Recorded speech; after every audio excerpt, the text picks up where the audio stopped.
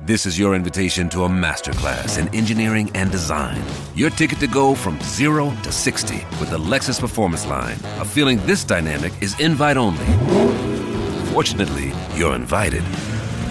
Experience the exhilaration of the Lexus Performance Line and some of the best offers of the year on select models at the Invitation to Lexus sales event, now through April 1st. Experience amazing at your Lexus dealer. This podcast episode is brought to you by Coors Light. These days, everything is go, go, go. It's nonstop hustle all the time. Work, friends, family, expect you to be on 24/7. Well, sometimes you just need to reach for a Coors Light because it's made to chill. Coors Light is cold lagered, cold filtered, and cold packaged. It's as crisp and refreshing as the Colorado Rockies. It is literally made to chill. Coors Light is the one I choose when I need to unwind. So when you want to hit reset, reach for the beer that's made to chill. Get Coors Light in the new look delivered straight to your door with Drizzly or Instacart. Celebrate responsibly. Coors Brewing Company, Golden, Colorado. This should be played at high volume, preferably in a residential area. Ladies and gentlemen, it is now time! Oh, no. Oh, yeah! I finished these fights. Give me a hell yeah! Top Rope Nation. Learn to love it. It's the best thing going today.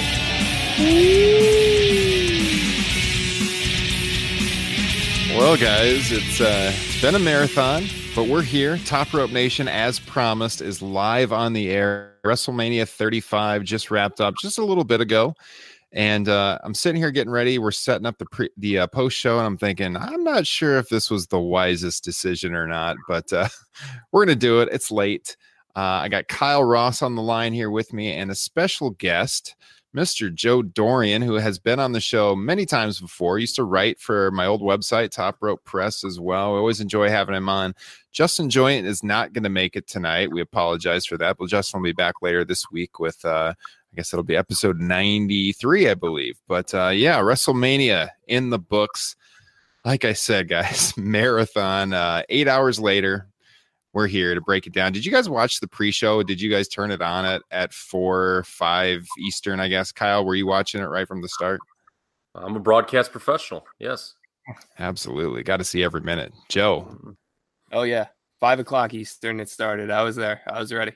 Yeah. So if you watch the pre-show for 2 hours, you watch the main roster show, you're probably burned out. But if you're joining us here on YouTube, we appreciate you tuning in. If you're listening on Monday morning to get our thoughts on WrestleMania, appreciate that too. As always, hit that subscribe button on iTunes. Leave us a 5-star rating. We would appreciate it. If you're here on YouTube, hit the subscribe button. It helps us grow the show.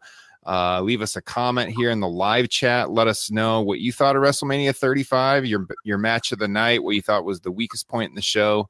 And guys, I kind of want to just start out by comparing what we saw tonight with last year and maybe even just the previous few WrestleManias and kind of where we think this one ranks overall, because I thought probably during the first half of the show that this one was blowing away last year's WrestleMania. And it pains me to say that since I was at WrestleMania last year, but I just thought the highs for this show were a lot higher than anything on last year's event. Wow. Yeah, I thought like there was nothing last year. Bryan's comeback was cool, but there was nothing that rivaled Kofi Kingston's championship victory. And I don't fault them for having the women main event. I thought that was a cool moment. It's not like they're not worthy to main event, but if you look at it in hindsight, I mean, that was clearly the peak of this show. And if the show would have closed out with Kofi Kingston's title win, I think that probably would have been a little bit better. I think the crowd was a little bit burned out by the time we got to the Finn Balor match in particular. Me and Joe were talking about that off air. It sucks when you're watching a Finn Balor match and you're ready to move on, but that's kind of where we were at by that point in the show. And then I even felt like in the main event, the crowd was just kind of out of it a little bit for a lot of it. So well, something to always keep in mind with outdoor shows is, and this is like my issue whenever they announce they're doing an outdoor show, is the heat just the crowd noise just goes up. Yeah. And it that's why, John Cena's talked about this before in random documentaries they've done that, whether indoor or outdoor, he always prefers that smaller arena for WrestleMania. I think it was the history of WrestleMania doc they did when the decision was made at 23 that they were always doing a big venue. John's like, I kind of liked always, doing the 20,000 seat places because you could always get that hot crowd. But, there's obviously very legitimate business reasons why they have gone to big places. So. Mm-hmm. In the chat room, Jacob, he says that he thinks it was better than last year. He's sad about the Revival's title loss, which happened on the pre-show. If you guys didn't see that, the Revival lost to Ryder and Hawkins, so the losing streak is over. I actually thought that was a pretty cool moment. I enjoy those guys' podcasts, so I guess maybe I've been a little more invested in them lately as characters, but I thought it was cool them being hometown guys. I'm sure they're probably not going to have the titles very long. It was a cool moment for the live crowd. They popped pretty big for the tag title switch, but I think the Revival will probably have them back in short order here. Joe, how did you think this WrestleMania compared with last year's event? I mean, I like this year's show. I know that, we're going to have to, I guess, talk about the length and whether or not they need to consider making some changes there. Or, I know you guys have talked about the podcast. Justin's big on split it into 2 nights, but it's tough to keep your energy up, whether you're there or you're sitting on your couch or, you're indoor, outdoor. It's tough to keep energy up when you're looking at a 7-8 hour show. And like we talked about before, a little while ago, they're really putting people in tough spots, like Balor and Lashley, the R-Truth and Carmella thing was tough. I don't know, when they're back in the writers' room and they're saying this is a good time for who's saying this is a good time for a dance break?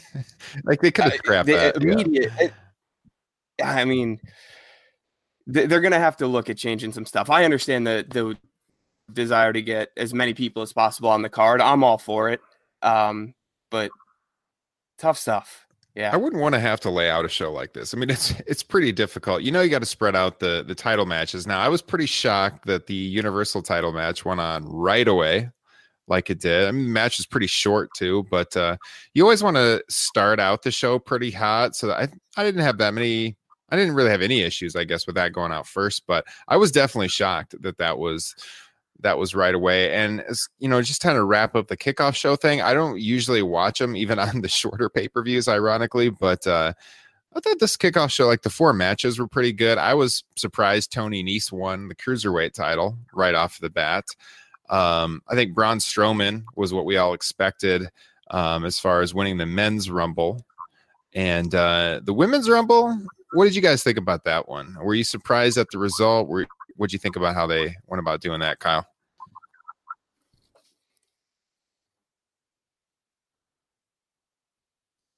Are you there, Kyle? I cannot hear you. Can you hear him, Joe? No. Uh-oh. The microphone has had it tonight. Joe, what do you think of the Women's Rumble? I thought it was interesting. I think it makes sense that they had the two battle royals and you had very, very heavy favorites in each. So I'm not surprised that they had, as far as Asuka and Braun Strowman go. So I'm not surprised that they had one of them lose. Carmella was an interesting decision. They had me biting on Sarah Logan for a minute. I thought she was going to pick up the win, but I'm okay with Carmella. I'm wondering if it's going to mean anything or if they were just doing, as they say, a swerve just for the sake of a swerve, and they wanted to have someone get over as opposed to the obvious choice in Asuka. Yeah. Are you there, Kyle? Still not working. You might have to log back in. Try that. Just try logging out, logging back in. Hit that Hangouts link again. I thought on the men's side, you almost had to have Braun Strowman win the way it would have been built up with the SNL guys and everything. On the women's side, I felt like Asuka winning was super predictable. And yeah. I thought if it wasn't going to be Asuka, honestly, personally, I talked about this on the preview show. I thought Mandy Rose would probably win it, being kind of a local. Yeah, I was feeling that too, especially for some reason when the match started, about 4 seconds into it, she almost got tossed out and she hung onto the ropes. And for some reason, as soon as I saw that, I was like, Mandy Rose, kind of a dark horse right now. But yeah. Yeah, I thought like the reports were out there when Asuka still had the belt that Asuka and Mandy was a match they were likely going to do at WrestleMania. So we've known they're pretty high on Mandy for a long time, and so that seemed like. Plus, she's a New York girl, that would be a cool moment for her. But Carmella also, you get the New Jersey connection, so that makes sense too. I feel like Mandy has more upside long term, but it's not like we were texting about this during the show. It's not a big deal either way. It's not like this is going to make or break any characters. It's a cool thing, I guess, for them to get on the show and everything, but it's not much to build off of in the long run. Kyle, is it working now? Is it? It is. I can hear you. Yeah. Awesome. Fantastic. To double back to your original question about comparing it to last year and the previous year, I don't know if I agree with what you said compared to last year about like halfway through being significantly better. I remember, you texted that. I thought the first half of last year's show was really good. You had the opening three-way was good. Charlotte and Asuka was really good, even though the finish was kind of infuriating. And the Ronda Kurt versus Triple H and Stephanie was like really good. Mm-hmm. That really last year didn't lose me until late. And then like the main event was obviously an abortion, but this one kind of, I started to trail off a little earlier, but obviously, the main event was a lot more satisfying. I would say compared to the previous two WrestleManias, I would put them, if I was to rank all the WrestleManias in a row, it would be pretty close to the last 2 years. And I think this one actually may have fewer peaks and fewer valleys. Obviously the peak of this show to me was, and I think for most people, is going to be Kofi Kingston beating Daniel Bryan. Yeah. But overall, I think it was like more consistent. Like nothing was out and out horrible on this show either. I mean, when you go back to Orlando for 33, there was nothing like Randy Orton and Bray Wyatt wrestling on an image of worms. That was obviously a disgrace. The main event last year was very bad. You didn't have anything that negative. The elephant in the room, and I want to avoid it, but it has to be addressed, is the length. I don't know what the answer is. I'm not sure if 2 nights is the answer because it logistically would be a nightmare. And my God, the whining that would ensue when people, bitched. Even going in, oh man, I bought Saturday and Sunday's card looks so much better. I don't want to hear any of that. So I don't know what the answer is at all, but yeah, there is kind of a sense of fatigue, but by God, I love pro wrestling. It's 1:00 Eastern, and I'm going to do a podcast, and I'm going to be happy about it. We're damn glad to have you here, Kyle. Yeah, thank you. Yeah, I don't know what the answer is either, other than maybe having some tough discussions like we got to cut this down, and not everyone can be on the show because the reason it's so long is they're trying to get every single person on the show. So there's an issue, okay? And the issue is, and I think we talked about this last week or 2 weeks ago on the show, when you have all these matches, in the old days of, WrestleManias 5 through 7, there was like 14 matches on those shows, but the expectation for the in-ring product was nowhere near what it is today. So you could just get away with a lot of 3-minute nothing matches. I mean, if you go back and look at the times on some of those matches, I mean, there were 3-minute WrestleMania matches. And quite frankly, you watch them and there was really no desire for them to go any longer. Now the expectation is, well, you want all these good matches. Well, if you're someone who's complaining about length, but you want all these people on the show, you're kind of arguing against yourself. And that's what I don't know what the answer is. I mean, yeah, you can just go to fewer matches, but then you're going to get all the whining and fapping about all the people left off the card. Mm-hmm. So I always try to think of an answer for this podcast. I do not have a good answer what to do with managing the length of the show. I had a bunch of people over here at the house. It was something that they, other people constantly mentioned. For the record, I thought the pacing of the show was great. We had texted this, Ryan, in our thing. I think first half of the show did not feel long. Pacing felt great. It wasn't until Triple H Batista that all of a sudden I began to feel a little long in the tooth. Yeah, that match was long. As ironically, exactly 1 minute longer. I think Justin pointed out in our text, exactly 1 minute longer than Bryan and Kofi. Well, I think the laugher was that we predicted, we're like, this is the one match that doesn't need to go really long, but obviously will, and it will be hurt by it. And I think that was exactly what happened. Yeah. Guys, if you're joining us right now on YouTube, let us know in the live chat what you thought of the show. We'd love to read some of your responses on the air. And if you never tuned into the show before, we're probably going to have some new viewers tonight. This is a weekly podcast. Now, usually we don't stream on YouTube live like this, but we do for Patreon. So if you check out patreon.com/Top Rope Nation, we record usually Wednesday or Thursday nights weekly.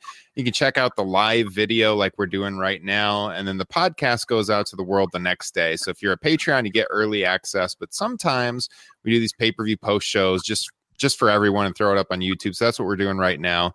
And we really appreciate your support. Thanks for tuning in. I think we need to just right away jump into this main event and maybe work backwards from there, because that's probably what everyone wants to talk about. And there's going to be comparisons drawn between that and the Kofi Bryan match. Now, I think we've all kind of agreed that was the peak of the show, was Kofi winning the title. I kind of want to get into if you thought the main event lived up to expectations or not, as far as not even just the ring work itself, but like the pageantry. It's WrestleMania, the entrances, the gear, everything. Did that live up to what you were expecting for the main event? And did you think the match itself fell short or exceeded the expectations that you had? So let me start with Joe. What did you think?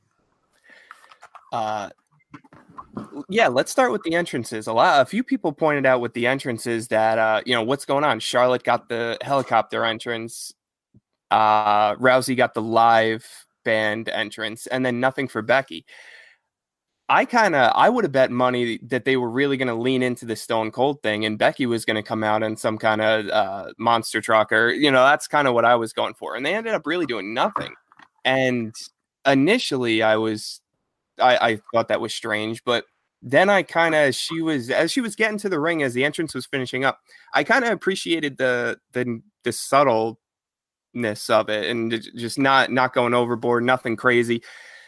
Going back to the Austin thing, all the comparisons between the Becky build for this match with all the Stone Cold versus Vince stuff.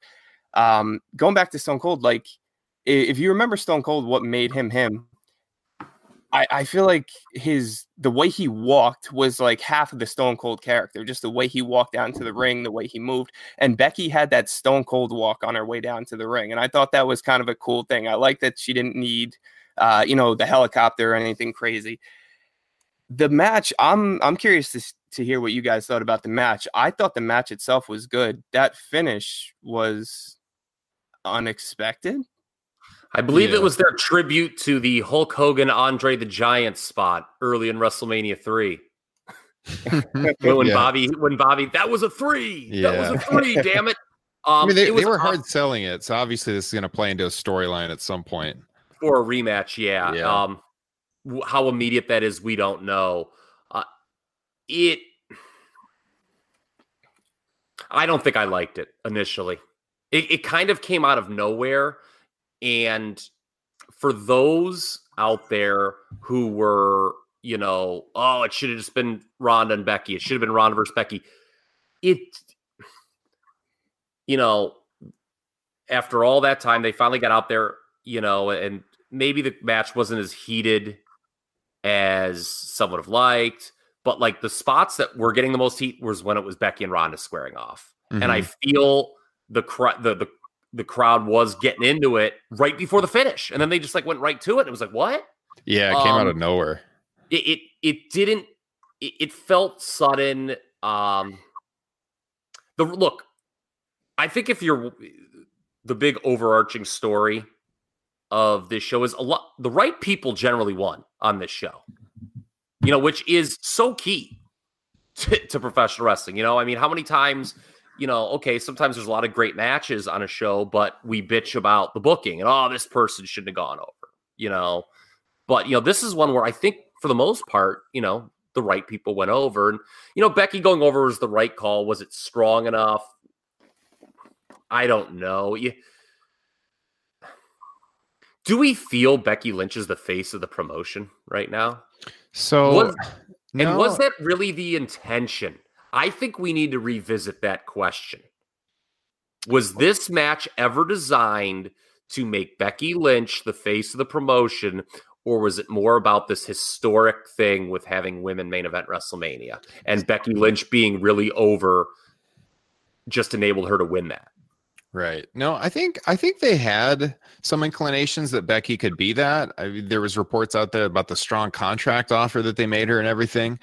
I just feel like this Kofi thing came in out of nowhere and they kind of reversed, like role reversed. Kofi was on the ascent over the last few weeks, and the Becky storyline has felt like it was kind of losing some steam. Some of that too is just the fact that they've been building up this Becky Ronda thing for months. And with all this television, like it was bound to lose a little bit. And I think you started to feel that in the previous few weeks, while at the same time you got Kofi's storyline, which is fresh and the crowd was really into that. And again, that's probably why that was the peak of the show.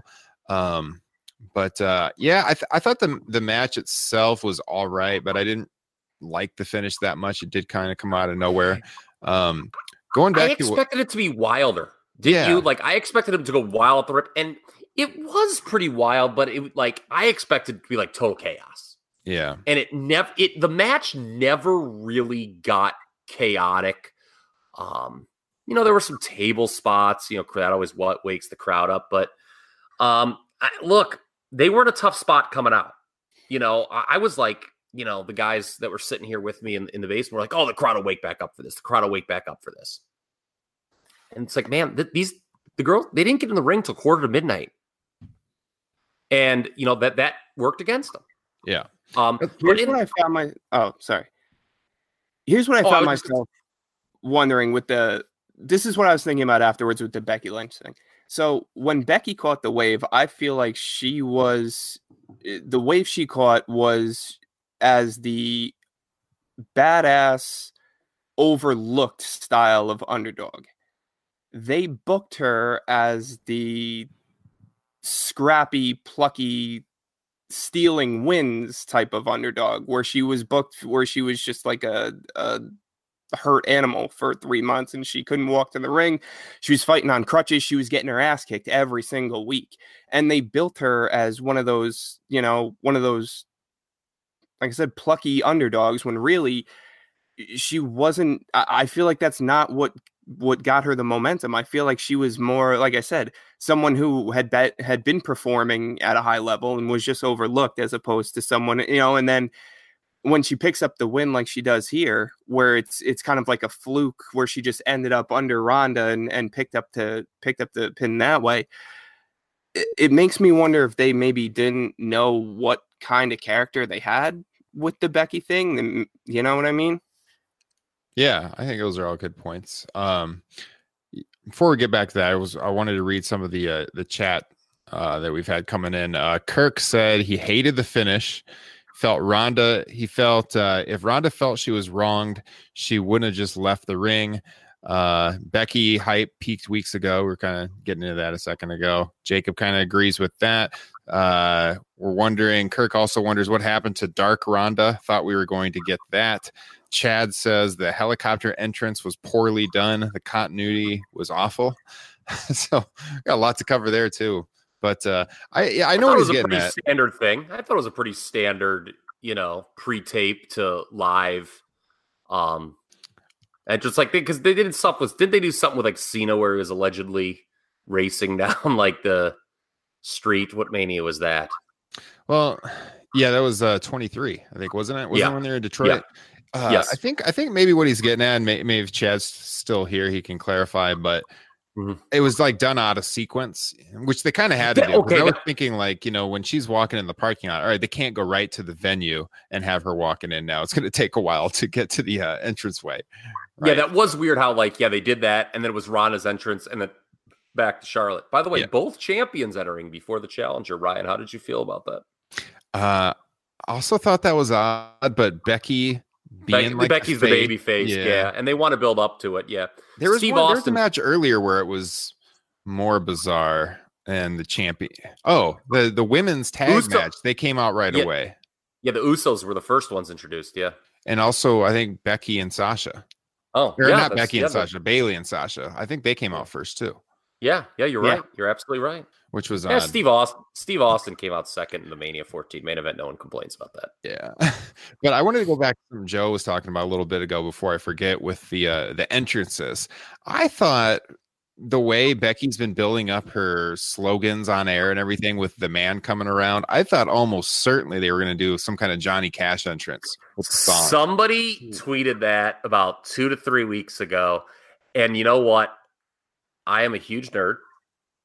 So I played the song and closed my eyes and tried picturing it for a Mania theme song. And I was like, they are not going to use this. Even if they just use like a clip of it as like an intro or something, though. It would have made for a really good video on like a Go Home Raw, maybe, I think. But I was like trying to think to myself, I was like, all right, let's picture. So I'm like, this is not going to work for a Mania entrance song. It's just not. Yeah. Well, so that did surprise me. Her entrance definitely, she had the walk, the Austin walk, like Joe said, but her entrance didn't have the hype that the other two had. That's true. But then again, she's not the champion. There's some other things in the match though that were kind of bizarre. Number one, I don't know what they did with the microphone sensitivity in that match, but did you guys notice how like every little breath in the ring you could hear? It was like really loud. They were just grunting and breathing. I don't know what that was. That was weird. It was like they turned up the microphone sensitivity. And then the other thing is, whose gear was cutting everybody? I mean, I think it was Becky's, because Charlotte's elbow got cut really bad and Ronda's elbow got cut really bad. And so instantly I thought it was someone's gear that was causing this to happen, because they didn't really do anything in the match out of the ordinary where it would like lead to them both getting really bad cuts like that. But did you guys notice that? I actually missed that. Yeah, they were both bleeding all over the place. Yeah. All the people I was watching with noticed it right away. Like I think Ronda was first. Ronda started bleeding first, and then a little while later, Charlotte was bleeding first. And first I thought it was Charlotte's gear with all the jewels on it and everything. But then when she got cut too, I'm like, well, it can't be her. So I don't know, but that was a lot of stuff just kind of seemed off in that match. Like I said, it was fine, but I don't think it lived up to the expectations I had in my mind. I think the expectation is a dirty word. Yeah, it is, because I think the expectations were very high for the match, and maybe it's just the finish kind of left a little bit of a bad taste in my mouth, but it didn't live up to it. No. So what is all right. So finish ? I think we've all agreed on that. Becky's trajectory moving forward, what is that going to be like? So I don't know how they're going to get around the 2 title thing, because I think it's a short-term thing that they have the titles combined. And so I've heard conflicting stuff about that. I heard reports that they're making a new title or something like that. Somebody reported. Yeah, they were supposedly going to be new tag titles debuting, and didn't see that. Those were supposedly ready tonight, so maybe they're holding that off for tomorrow or something. I don't know. But, and then there was a report that they're going to, maybe do Becky and Stephanie as a feud. Ooh. That could be like an interim thing. Well, I mean, to redo Austin McMahon. I mean, I don't know. I mean, in their mind, that's how you make a top babyface. You have them feud with the Authority. I'm not saying it's awesome, but, she already has kind of been doing that, though. Yeah, but it hasn't been like that one-on-one personal dynamic. So I don't know. And obviously then in the back, in the back pocket, you have a very clear one-on-one Becky Ronda rematch coming. Mm-hmm. So we speculated a lot that was going to be the case, that they were going to do something to save for that. So I think we definitely saw that. Before, I don't know how much more we want to talk about this match, but I just want to. Do we have any more? Because I just want to reiterate a question, and then we can all just answer. Okay. Was this match intended to make Becky Lynch definitively the face of the company, or was it more about doing a historical moment with the first women's main event? I don't know that you can answer that, because I think it started out as just doing a historical moment, and then Becky caught fire, and then for a while they probably believed she could be the face of the company. And I'm not saying she can't be, but at this moment she doesn't have the heat that the hype that Kofi Kingston has. But no, and we'll get to him in a little bit too, because we'll put a thing on that. I guess it can be both. You're right. It doesn't have to be an either or, but I think to me, like there were a lot of people like Becky's the one, put Becky on every poster. She's Steve Austin. And I don't know if that was fair to Becky, first off. And I think WWE, in their minds, this was more, I think it was more having a historical match than necessarily establishing her as the face of the promotion. Not that she can't be. Well, I think the combining the titles though is maybe a nod that they're leaning in that direction. So, again, yes, that's a very good point. Yes. So we'll see how that plays out in the coming weeks and how hard they push Becky as the new champion. Joe, what are your thoughts on that?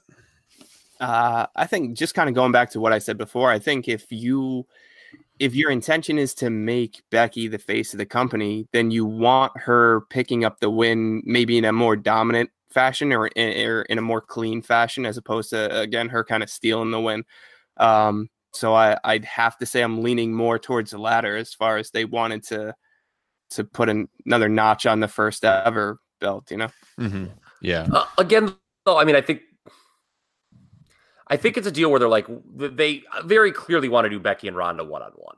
So, when that is, how that would go down, we don't know. But, I think kind of they're like, all right, let's see how, I mean, obviously if this Becky thing works great, you do that match, you have Becky beat Ronda clean as a sheet, and we all go home happily ever after. So to transition here, what did you guys think overall was the best match on the show? If you're grading the show match by match of the night, to you guys, what was the match of the night? For me, it's Brian Kofi. Yes, there's 100%. Yeah. Okay, so we're all in agreement. I would be shocked if someone said something different. Like, like there's like I always try not to be like definitive and like, yeah, okay, I can see that. But there are instances when it's just like, man, sometimes like this match is the best one, and I can't see an argument for that not being the best match. I mean, that's what we're here. That's what we're here for, right? That type of match and that type of moment. That's why we're here. Yeah. Yeah. I thought going in there was maybe like 3 matches that could steal the show. That one, I thought AJ Orton had a chance at it. And Kofi Bryan. What's the third one? It's late. I'm losing my mind. What was the third one? I can't remember. Probably the main event. Probably the main event. Yeah. Yeah, Angle those 3. I think that's right. Yeah, those 3. I thought probably the match of the night was going to be one of those 3. But I think Brian Kofi easily. Now, is there one match that really underwhelmed you that didn't live up to the hype, or that you were the most angry about, Kyle, shaking your fist in anger at the end of the night? No. There wasn't one that you like disagreed with. You said a minute ago that pretty much everything you thought went as planned or as it should go. I think I would tend to agree with that as well. There was maybe a match or 2 where the result was surprising, but in neither instance did it bother me. Like, I don't think there was anything flagrantly wrong about this show. Like, again, go back to last year, the main event was flagrantly wrong. Mm-hmm. With Brock going over Roman. There's a lot of instances of WrestleMania where someone's like, that was a wrong call. And, sometimes it's easier to, point to that and with the benefit of a few months of hindsight, but nothing to me on this show stood out as, oh my God, that was just a huge mistake. Yeah, I think where the show kind of started to lose its momentum, at least when we were chatting about it in our group text, was around the Corbin Angle match. That was the only one where we kind of were down on it a little bit. I think when we did our pre-show last week, we all 3 said that Angle would win. We said we saw the benefits of Corbin winning because he's going to be around, and then we all kind of like laughed, like, yeah, but Angle's not going to lose to Baron Corbin, and then he did. And what a WrestleMania moment that is. Are we going to? I mean, I guess should we? Are we going to just work backwards, match by match? By the way, I mean, I think we're just kind of jumping around a little bit. I don't know that we're going to do our usual every single match. Okay. We'll just see how it comes up in conversation. Well, I mean, we could just. I mean, Finn was. I mean, I guess we just skipped over that, but that was pretty much by the numbers. I mean, it was not a good match, but it was what it needed to be. Obviously, put late in the show, you knew it was going to be. Everyone's like, all right, this needs to be pretty quick. Crowd was not into it. Yeah. No, but it was in a tough spot that late in the show. Again. Yeah. So I like that Corbin went over. I thought, though, he's not here with us to talk about it, but our other third guy, Justin Joint, made a really good point in our group text, though. And I've thought about this. So tell the people what his point was. Okay, so Justin said he didn't get the Corbin victory. He said if that's what they were going to do, they should have swapped Drew McIntyre and Corbin in their roles, and they could have had Drew McIntyre go over Angle, since, as you guys know, Drew McIntyre lost to Roman Reigns in kind of a blah match. It could have had Baron Corbin in the match with Reigns, and so then Reigns just eats Corbin, beats him pretty easily. But then you have McIntyre, whose long-term prospects are probably quite a bit better than Baron Corbin's, gets the win over Kurt Angle in Angle's final match. And I thought that was an excellent point. And in hindsight, that would have been a much better way to do it. So props to Justin Joint on that one. I'm going to counter him. All right. The problem would have been the build up to those matches. I get what he's saying. Yeah, because Corbin had the long-term story with Angle. Well, not just that. I think Roman and Corbin just would not have worked as a WrestleMania match. And here's the problem. So in their mind, they're trying to get this heat for Baron Corbin winning, right? This is kind of a ridiculous comparison, but I think they wanted to pan to the crowd and get some goof kind of looking like, after Lesnar snapped the streak. I think they were going for the shocking thing that no one saw coming. If you put Drew McIntyre in Corbin's spot against Angle, everyone is going to be like, oh, well, McIntyre's got to squash him. Mm-hmm. And that's not what they wanted in the build. That's not the mindset they wanted with the fans in the build. They wanted the fans to think it was going to be this kind of like, sappy, hey, Kurt Angle gets one more win and rides off into the sunset thing. I don't think a lot of people bought Baron Corbin winning this match. It was funny with, kind of looking at the Twitter timeline and listening to what the other guys were saying here in my basement watching the show. I think this podcast from last week was the only one that bought Corbin and McIntyre as having chances to win their respective matches. I don't know that we bought that they would win. I think we were trying to look at them logically from like a storyline perspective. But looking at things logically, when a guy is leaving, he loses. That's the way wrestling works. Mm-hmm. And I think they're going to go with this. By the way, Drew McIntyre did dominate Kurt Angle late last year on Raw. I know that, that's something that who knows may never be touched on again on TV, but I think this is something, Corbin's sticking around and this is their way to get heat with him. It kind of fits his character. Hey, I beat Kurt Angle in his last match and he's going to rub it in. Mm-hmm. So I did not have a problem with it at all. I think the bigger problem would probably be the Drew McIntyre loss, to be honest. And we talked about that on the show because we thought, so we expected Rollins to win as he did in a pretty short match, first match of the show. He's going to need a top heel challenger here pretty soon. And McIntyre fits that bill. And so if McIntyre beats his Shield teammate, there you go. But then at the same time, we also looked at it from an emotional standpoint. We said, are they really going to have Roman Reigns after going through his cancer battle lose at WrestleMania? And we didn't think so. So we all picked Roman Reigns to win. But the match, there was arguments for both. Yeah, the match was pretty blah though, and the finish wasn't great. Okay. Joe, what did you think of those two matches? My thoughts are very brief. So as far as Reigns McIntyre, this match is fine. Good for you, Roman Reigns. It is a fine moment. And I'm cool with Corbin going over. It's like you said, just conventional wisdom says it makes a lot more sense. They have a lot more, they benefit from it much more having him as opposed to Angle winning. Now change his outfit and do something with it. Yeah, there you go. Lose the Applebee's manager gimmick. Yes. Yes, he does need to do that. If they want people to take him seriously, he actually does need to ditch that ring gear. What was the what was that WWE like behind the scenes show on the network that he was first featured on? Breaking Ground. Came off like the biggest asshole. Yeah. Yeah. He was always riding his motorcycle around and stuff.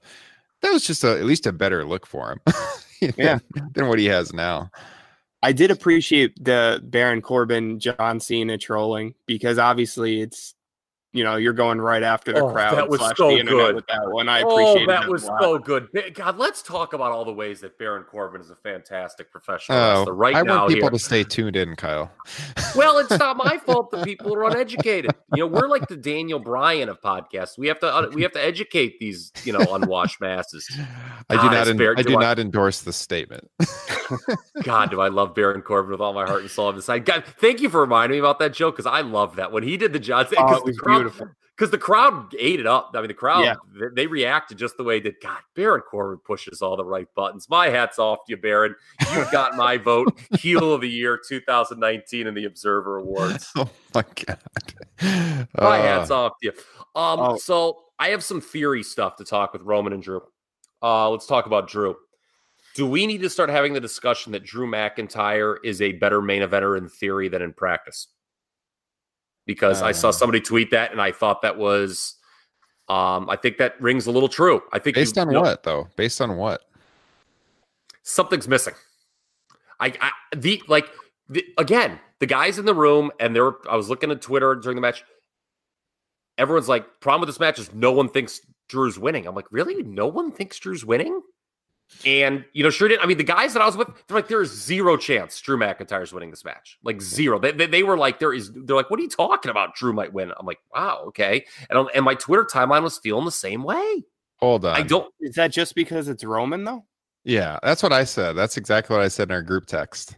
Because he was facing Roman in Roman's first big match since he came back from cancer. Yeah, no, yes, that's what I'm saying. But that's what I thought it had more to do with Roman than Drew. Okay, maybe it did. I don't know. We'll see how Drew moves on, but I feel there's kind of in that sentiment. One of the guys who was over here had actually put in this other group chat that I was in on Facebook. It's like, what's Drew McIntyre missing? And I answered, I'm like, I like Drew Mac a lot. I don't know if he's missing anything, but I think for some people, he possibly is missing something to be a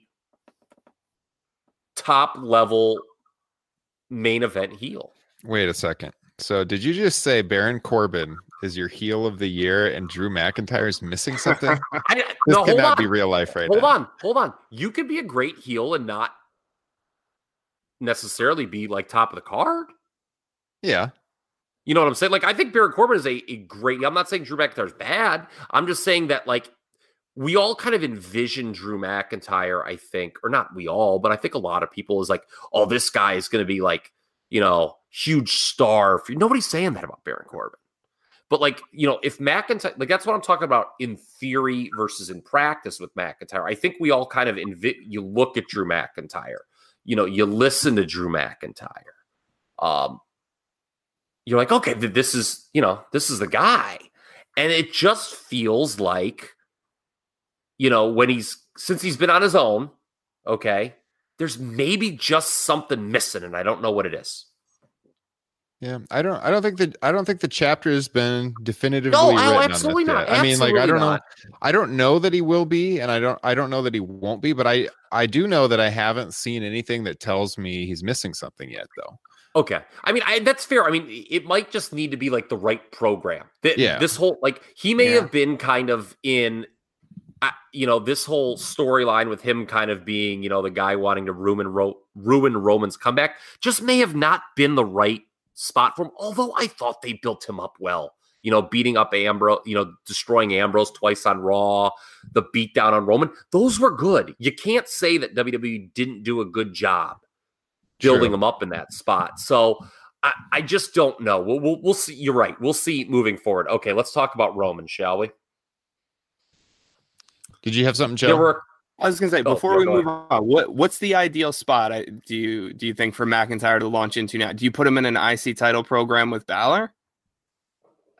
I don't know. I hate that when guys fall down like that, and they're like, oh, they lost a big match, but now he's going to contend for the IC title. I never liked that booking. I don't know. That's the other thing, too. Him losing the way he did, I don't, clean as a sheet to Roman. I don't know the answer. Yeah, me either, because you can't really put him in a universal title feud right off the bat after a loss like that. So that is a good question. But what'd you have on Roman, Kyle? Okay. So there were people that noted, there was a little booing going on in the arena, in the stadium tonight. And that match did not have a ton of heat at all. Roman and Drew. Is there a risk that, Roman matches always had heat? By God, whether you loved him or you hated him, everyone's reacting, right? That was always the big argument before, before he had to give up the Universal title. And then he came back and the crowd obviously gave him the reaction he deserved. But is there like this issue potentially where a honeymoon period wears off, Roman people like feel guilty about booing him, so they don't boo him? I mean, some people will, but like and Roman matches are just kind of met with apathy, which is the worst possible thing. Like, even if you're somebody who's like, this guy, I hate Roman, man. Why do they want to make him number one babyface? People were reacting. Those matches were hot. Yeah. And, I think the worst possible thing for Roman would be apathy towards his matches. Again, maybe we're overreacting to one match. But, I would hope that, kind of the heat returns. Yeah, I know what you mean, because if he doesn't have the loud boos and you're getting both ends of the spectrum, it's just, mild cheers and then just, well, we feel bad for booing him. So we're not this felt like this was like the golf clap match. Like I kind of mocked last year AJ and Nakamura calling it a golf clap match. This was not the same dynamic by any means, but it definitely felt like a golf, like people are like, oh, okay, Roman, hey. But like it just, my God, I mean, you don't want Roman Reigns matches having no heat. That's probably the worst possible thing for him moving forward. Again, like Drew, we'll see what they have. I think with Seth as the Universal Champion, I think Roman should go to SmackDown. Yeah, I mean, I think that is probably coming with the Fox deal and everything, but that's another interesting question is where do you go with Roman now? Because if you look at all the champions, they're all baby faces, with the top, like he's not going to go for the IC title with Balor. No. He's obviously not going to go after Seth. SmackDown, he's not going to go after Kofi right now. I don't know where Roman Reigns goes right now. You want him involved in something important, obviously, but yes. I mean, he beat Drew pretty easily. So now what's next? I don't know. So we'll see. We got a while till Money in the, well, it's by traditional standards, it's not a while, but it's over a month. So by recent WWE standards, that's a long time until the next pay-per-view, guys. So, and especially with Money in the Bank, and the way they choose to build that up, it's like, all right, we'll do the qualifying matches, you get your 8 guys, and then we just kind of just do different combinations of those 8 guys and girls, of course, leading up to the ladder match. Yeah. Someone mentioned Samoa Joe in the chat. I think Samoa Joe and Reigns would have a great feud. Perfect. Chef's kiss. Yeah. It's exactly what we needed at the time. You want to talk, okay, so Bryan and Kofi was definitely the best match, right? Yeah. You want to talk about the second and third best matches on this card. You got to talk Baron Corbin over Kurt Angle and Samoa Joe over Rey Mysterio. I mean, you talk about wrestling par excellence. You're just, yeah. That Samoa Joe Mysterio match. Well, I was thinking, like, if that's all Mysterio could do, then maybe we should have had a substitute because he's clearly still feeling the injury. Also, you think this card was a little short? You said you think there's room for more wrestling, is what you're saying to the listeners. It means they could have cut elsewhere too. Like they could have taken a couple minutes away from that Triple H Batista match. But you like Samoa Joe, don't you, Ryan Drosty? I do like Samoa Joe. They put him over really strong, didn't they, Ryan Drosty? Yeah. It's very interesting to me. Well, I mean, I was expecting more Samoa Joe on WrestleMania than that against Rey Mysterio, but it was. I'll be honest with you. I thought the way that went down was far better for him than any 10-minute match could have been. That would have gone back and forth. I mean, they made him look strong. That was the strongest I think Samoa Joe was made to look outside of that segment he did with Paul Heyman in the Brock build-up. Yeah, he's been booked good in recent months for sure. So what else should we address on this card here? Let me look. Triple H Batista, I think we kind of hit on it. That was the match that where the show started feeling long. I think. What did we think about Deathmatch Triple H though? Like I feel that was like a perfect encapsulation of Triple H as a babyface. Just like no sympathy whatsoever. He was just doing that stuff. The nose ring bit was kind of cool, but man, it was everything that I dare to say feared it might be. Too long, with an inevitable conclusion, that being babyface Triple H going over. Yes. It was Triple H getting his win back. Hadn't ever beat him one-on-one, and that's what we got. Okay. Let me ask both of you this question. Before that match started, did you feel the show was feeling long, or were you tired in any way, or was like that match all of a sudden the one that kind of said, okay, let's move on? Like where are you? Like where in terms of pacing of the show, did that match have a adverse effect on you? For me, you're right on. I think that was kind of the turning point of the show. I think that's pretty accurate. You, Joe? Yeah, I think it was right around there. Maybe the first inklings of it started to creep in during Reigns and McIntyre, but yeah, it was right in that area. Yeah. Yep, that was kind of when we hit the point of no return. It started feeling pretty long. I would agree. I know we already talked about it, so we can. But I'm stunned. I'm stunned that match went as long as it did. I knew. Yeah, I mean, I knew it would get a good amount of time, but so longest match on the card then, right? Yeah, he went 30 with the freaking Undertaker last fall, man. Yeah. Undertaker, who turned in 2 years ago, and I'm not joking when I say this, the single worst performance by a main eventer since Andre the Giant at WrestleMania 3. And you were there. Yes, I'm referring to the Undertaker against Roman Reigns. Yeah. By the way, Booker T is an absolute hoot and a half. Can we talk about this man and how he should never have been run off commentary? How about how he busted out, quote, "I did all my prep work for that" when he after the Samoa Joe Ray match. Yeah. Booker T is an absolute treasure. Put this guy back behind the mic permanently. I like Booker T. I like freaking him. Wade Keller ran him off the air. Screw you, Wade. I would rather listen to Booker T commentate than JBL. Let me say that. We haven't hit on the Shane Miz match at all. I thought that was a fun match. That was a fun that was. Did that match exceed expectations? And I have whenever I watch a match, I always try to find a comparison historically to it. What match? Let me see if you can guess historical, Ryan. Oh God, here we go. Don't put any pressure on me or anything. What match? It's a WrestleMania match. Do you think I compared that to Ms. Shane McMahon tonight? I thought there was an odd, based on the kind of brawling they did, there was a very obvious one, I thought. Triple H Undertaker? Which one? 17? Yes, that's correct. Yeah. And by the way, this was a better match than that match. Oh, I don't know. Yeah, I mean, I could see that, I guess. I haven't watched that match in years, but they kind of brawled over to the same area. Yeah. That's what made me think about it right away. Mm-hmm. It was the spot fest that you would expect from a Shane McMahon match, and they were cool spots. And I got to say, Shane McMahon, freaking crazy, man. When he took that fall off the top of the golf cart or whatever it was onto the cement, I think that was not planned, but because he kind of like slid off the top of the golf cart and then thump right on. That was just concrete. There was nothing protecting it down there. That was insane.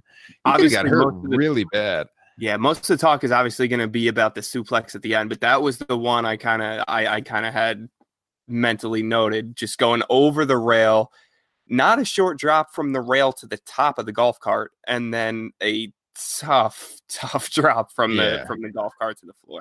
That was the biggest fall he took. I mean, I know it sounds weird, but they had the crash pad for the finish. This was legit on cement. Please love your son, Vince McMahon. Now, I did notice, and two people I was watching the show with noticed on the finish, and this is going to get a little nitpicky. I want to see if you guys noticed it, though. So the way it ended is they did the big superplex off the stand, and then Shane was just laying on top of Miz, like his shoulder and his arm, and so that he both guys were like practically knocked out. So we got the pinfall, falls count anywhere for Shane McMahon. But if he was superplexed like that, he would have been beneath The Miz. Well, that's the bounce. Because his arm that ended up on top of The Miz is the arm, I think it was his left arm that would have been behind The Miz's head on the superplex. And it was behind his head, like when they went down. So then when they ended and they didn't move, well, he had to move the arm on top. Like both people I was watching with noticed that. Like he should have been beneath him. And then they showed the replay. Like, oh yeah, he should have been beneath him. But like I said, that's nitpicky, but I wanted to see if you guys I think it was the impact, that. Right? The impact they hit and his arm left. I kind of got it finish. out from underneath. And yeah, I liked that finish. You know, other than the main event, ironically, I think this was the only other match where really you got a feud must continue type situation. Right? A lot of most finishes on the show are pretty freaking definitive, pretty clean as a sheet. The only other finish on the entire show where it was like, okay, this obviously leads to a rematch would be like the Iconics stealing the pin against Sasha and Bayley. But Becky Ronda, I guess, too. Yeah, that's what I said. Yeah, we talked about this on the preview show, with Justin, when we said, if we're trying to pick winners, I was like, well, if this feud's over, Miz is going to win here. If the feud continues, Shane wins, and the feud's going to continue. I don't know what you have to do a stipulation match though, right? Yeah. And what's it going to be? I don't know. I really thought the feud was going to end here.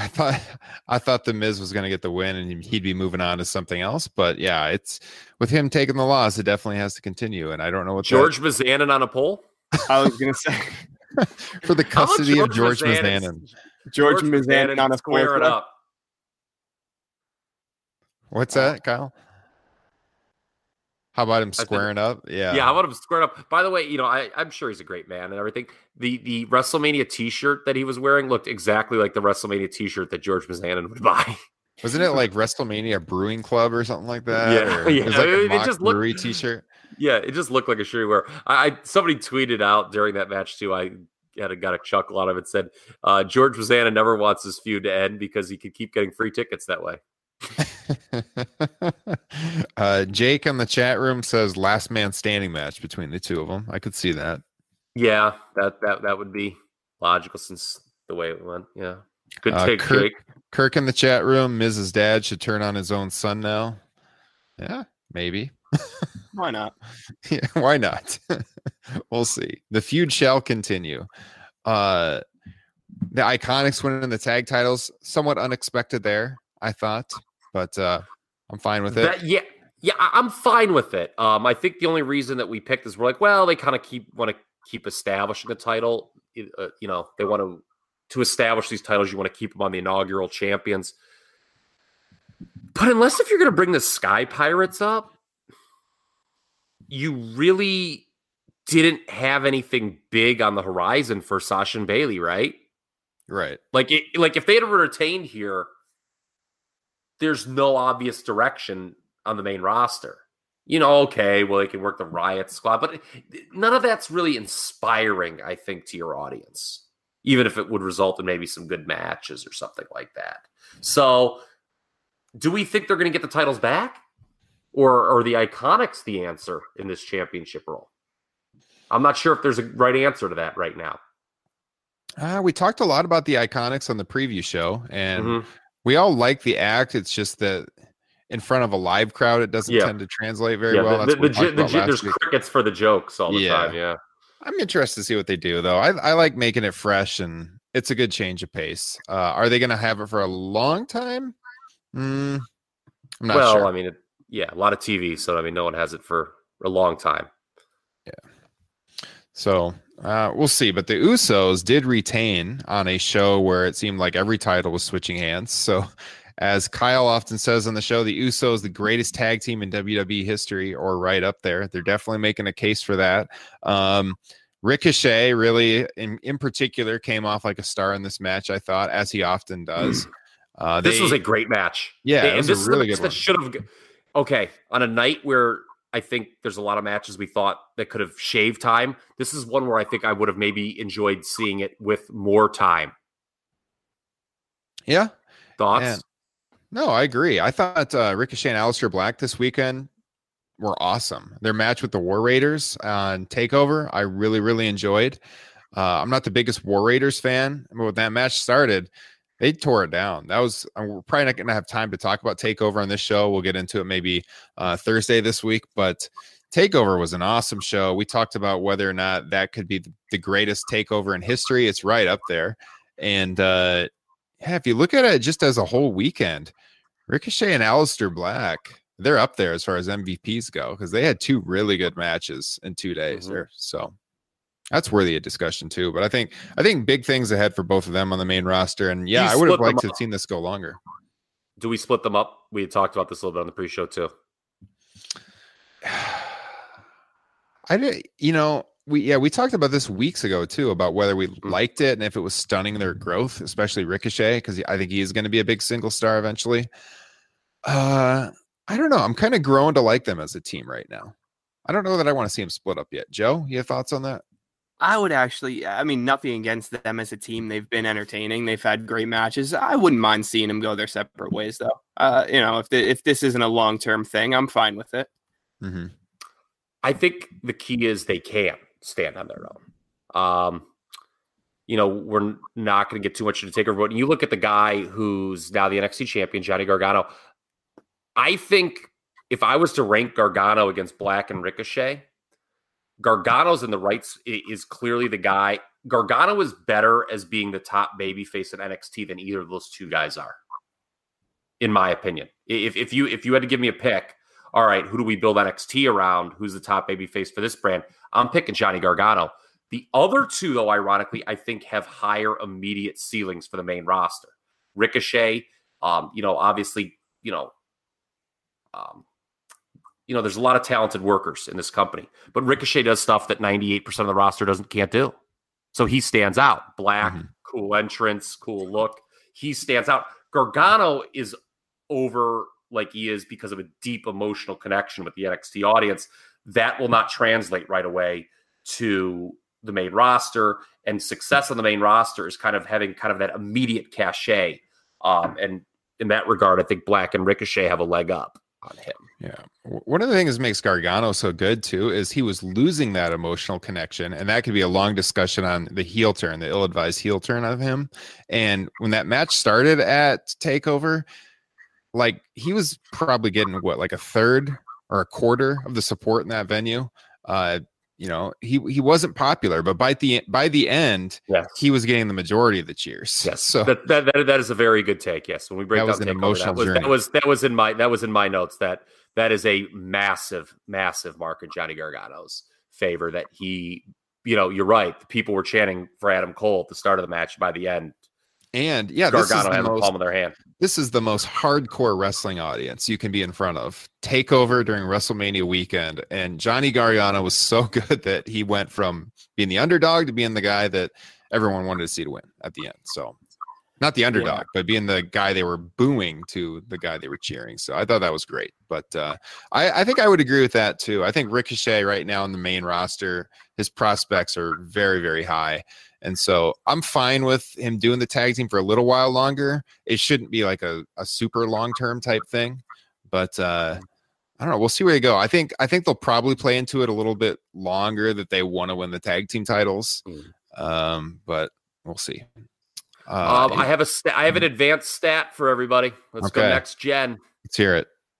I'll credit Chad Campbell from Place to Be Nation on this one, since I am blatantly lifting it from his Twitter feed. Since Triple H became a part-timer in 2011, he's had the longest Mania match in every one except number 29, which was edged out by 1 second by Rock versus Cena, and 32, which was still a 27-minute match, or as Chad referred to it on his Twitter line, a 27-minute atrocity.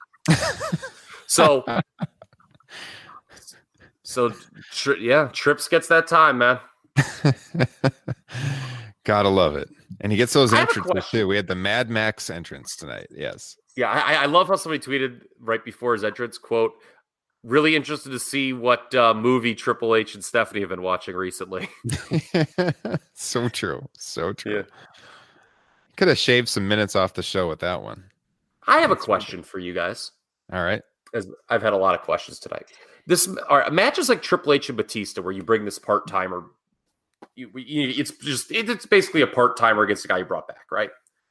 Don't you think? I get why they do it at WrestleMania. I get why the guys would want to do it at WrestleMania.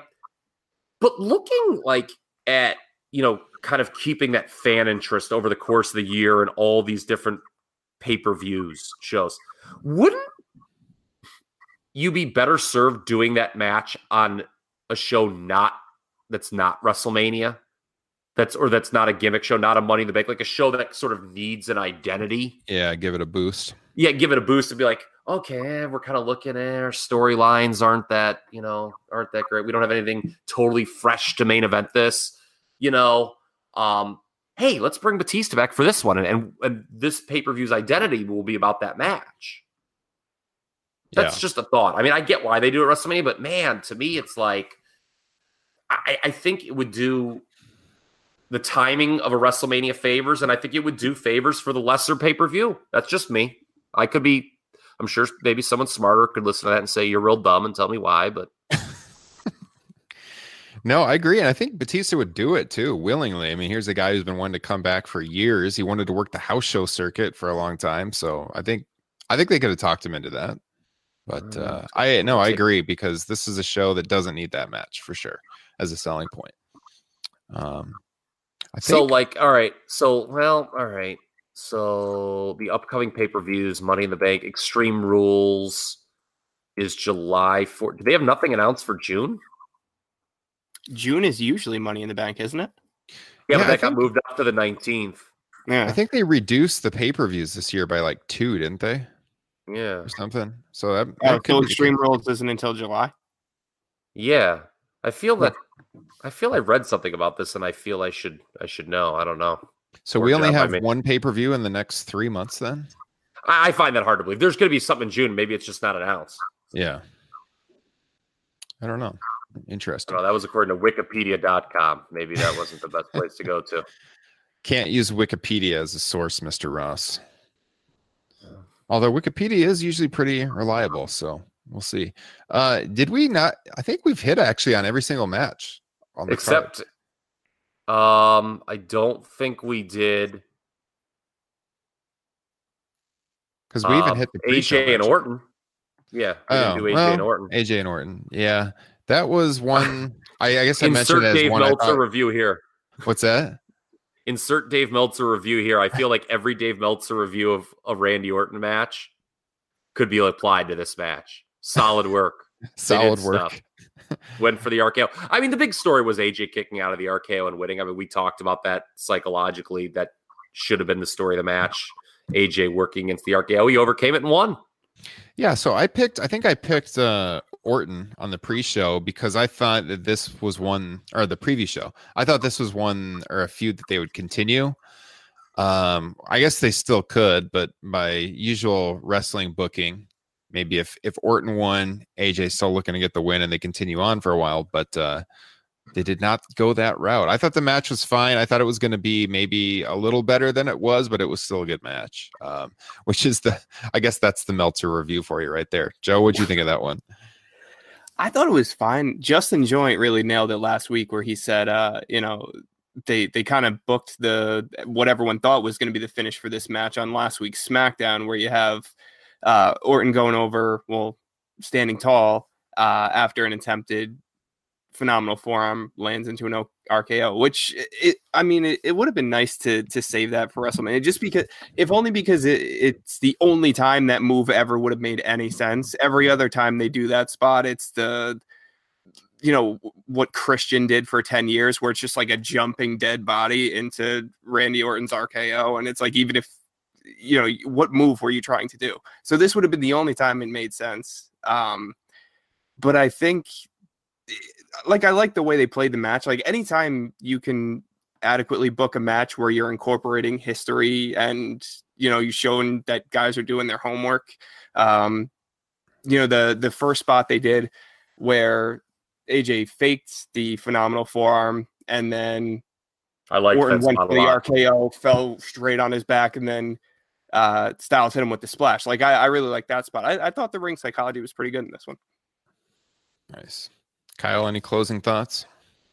Backlash is June 16th in San Diego. So that's a show that doesn't have an identity right there. To my point. That's so right. Because I looked at the calendar. They flip flop Money in the Bank and Backlash. So let's keep that in mind. Let's keep that in mind when we're talking about Backlash in June. Let's see what the main event for that show is, and we'll kind of revisit my theory there for that. I did see that on the calendar because I thought that would be a good destination pay-per-view to go to, San Diego, California. Oh my God. Other than that, no. I mean, what star rating, Brian and Kofi? I'd say right offhand, I feel like maybe 4.25 ish. Yeah, I'd say between 4.5. 4.5 in there, like or 4.5. Yeah, 4 to 4.5. Yeah, what I'm right in there. I like to watch a match twice. Yeah, when I know the result and I can really evaluate where they were going. I like to break down the tape to get that really appropriate rating. That's the true wrestling nerd in you right there. Yes. Joe, what would you give it on a 5-star scale? I was right there with you. I was going to say somewhere between 4 and 4.5. So I guess call it 4.25. But yeah, like I said before, this is it. This is peak pro wrestling right here. Yes. So, man, guys, I am really tired. So unless you have anything else, I think we need to wrap it up. I got to get this mix so that all those crazies that didn't stay up late with us can hear this on their morning commute. The podcast put out. Any closing thoughts? People are feeding for it. I thought, I thought it was a good WrestleMania. Probably not top 10, but a good WrestleMania. I'd say top half for sure. Yes, for sure. Mm-hmm. Like I said, I in my pecking order, and it's always fluid. I would have it very near, probably in the same tier as the last 2 years. Yeah, I think, for me, I liked it better than last year, like I said earlier, and maybe I think I might put it ahead of all of them since 31. 31 was a damn good WrestleMania. 31 is a top 5 WrestleMania. Yeah. 30 and 31 would both be in my top 5. Yeah. Since 31, looking at 32, 33, 34, I think I think I might have this slightly ahead of those. The booking, you can't complain about that on this show. I mean, the booking was a lot. I mean, remember some of the undercard matches like Jinder, God bless his soul, winning the U.S. title, and, Asuka tapping clean. And there was some other stuff last year where, obviously the main event where people were scratching their heads. I just don't think, in terms of winners and losers tonight, I just don't think there were any head scratchers. And when is the last time we said that at WrestleMania? No, I know. I thought it was by the book. Like, it was what all the fans wanted to see for the most part. I mean, watching this show, it's hard to say WWE does not listen to their fans because they gave you pretty much everything you wanted on this night. Mean, would you have to go back to 30 for the last time that, really in terms of who won, it was, the right moves for business? Yeah. Possibly. Although you know what, I'm a big Cena guy. I thought John Cena should not have beaten Bray Wyatt at that WrestleMania. Yeah, that was one especially because their feud continued and stuff, and Bray did get a win in that terrible cage match they did, I think, a month later. But was that the Demon Child one? Yes. Yeah, that was very bad. Yeah. But and then some people probably still to this day question whether it was right to have Brock end the streak. Who knows? But this there was just, I don't think there was anything controversial about the booking. It was like, yep, these people should win. They've been built up this way, and they did. Babyface mania, as Justin Joint would say. Mm-hmm. It was very much so. So, all right, well, that was WrestleMania 35. It's in the books, fellas. Next year, Tampa. Joe and I talked about this. I know Joe's thinking about heading down to Florida. Kyle, are we going to meet up in Tampa next year? There's always a good chance because I will have to coordinate it because it seems that my family will always be going down to Florida that time of year. So if we can kind of coordinate it with Mania week, yeah, we'll see. Joe, and you said it is in the discussion for you, right? It's in the discussion. We shall see. Would love to share an adult beverage with you. Maybe we can make it happen. Oh, yeah. All right, Joe, really appreciate you coming on. Yeah. Staying up late over in the Eastern time zone. So, yeah, I got work in 3 hours. So, yeah. Oh, man. I hear you. Thank you guys for having me on. I almost didn't come back. I was trying to think of the last time I was on the show. It was like almost a year ago.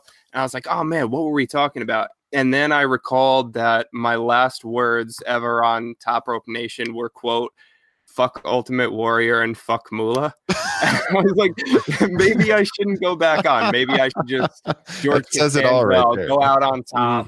I'll never say another thing. So, then I thought maybe it would be a fun gimmick. Like, just every time I'm on the show, at the end of it, I'm just like, oh, yeah, fuck Dino Bravo or whatever. Just whoever pops into my head. That's awesome. You're not going to get much disagreement with us on those two, I don't think. Oh, man. Yeah, we got to get you back on more, though. It's always fun. Like I said at the beginning, Joe wrote with us at Top Rope Press. He's been on Top Rope Nation a few times. Always fun to have him. So we'll get you back on real soon. It won't be as long next time, I promise. Yeah, I was going to say thank you guys for having me. I'm looking forward to being back on an episode where I'm not punch drunk / literally drunk / sleep deprived. Yeah. You know what this podcast and WrestleMania have in common? I don't know. I don't know where you're going with this one. Should have been longer. I was going to say, you can't say too long because we haven't been going that long, but all right. Well, with that being said, those of you watching on YouTube, appreciate the support. It was fun joining you in the chat room tonight. If you want to join us live each and every week as we record just like this with the exclusive video stream, you can find that at patreon.com/topropenation for $1 a month. Otherwise, you can check us out each and every week wherever podcasts are found. The audio is always posted to YouTube the day after we record. So subscribe on YouTube, subscribe on iTunes, leave us a rating, and check us out, topropenation.com, on Twitter, at topropenation. You can also find us on Facebook and Instagram. So with that being said, I am Ryan Drosty here for Kyle Ross and Joe Dorian, and we will catch you guys next time. Take care. Peace.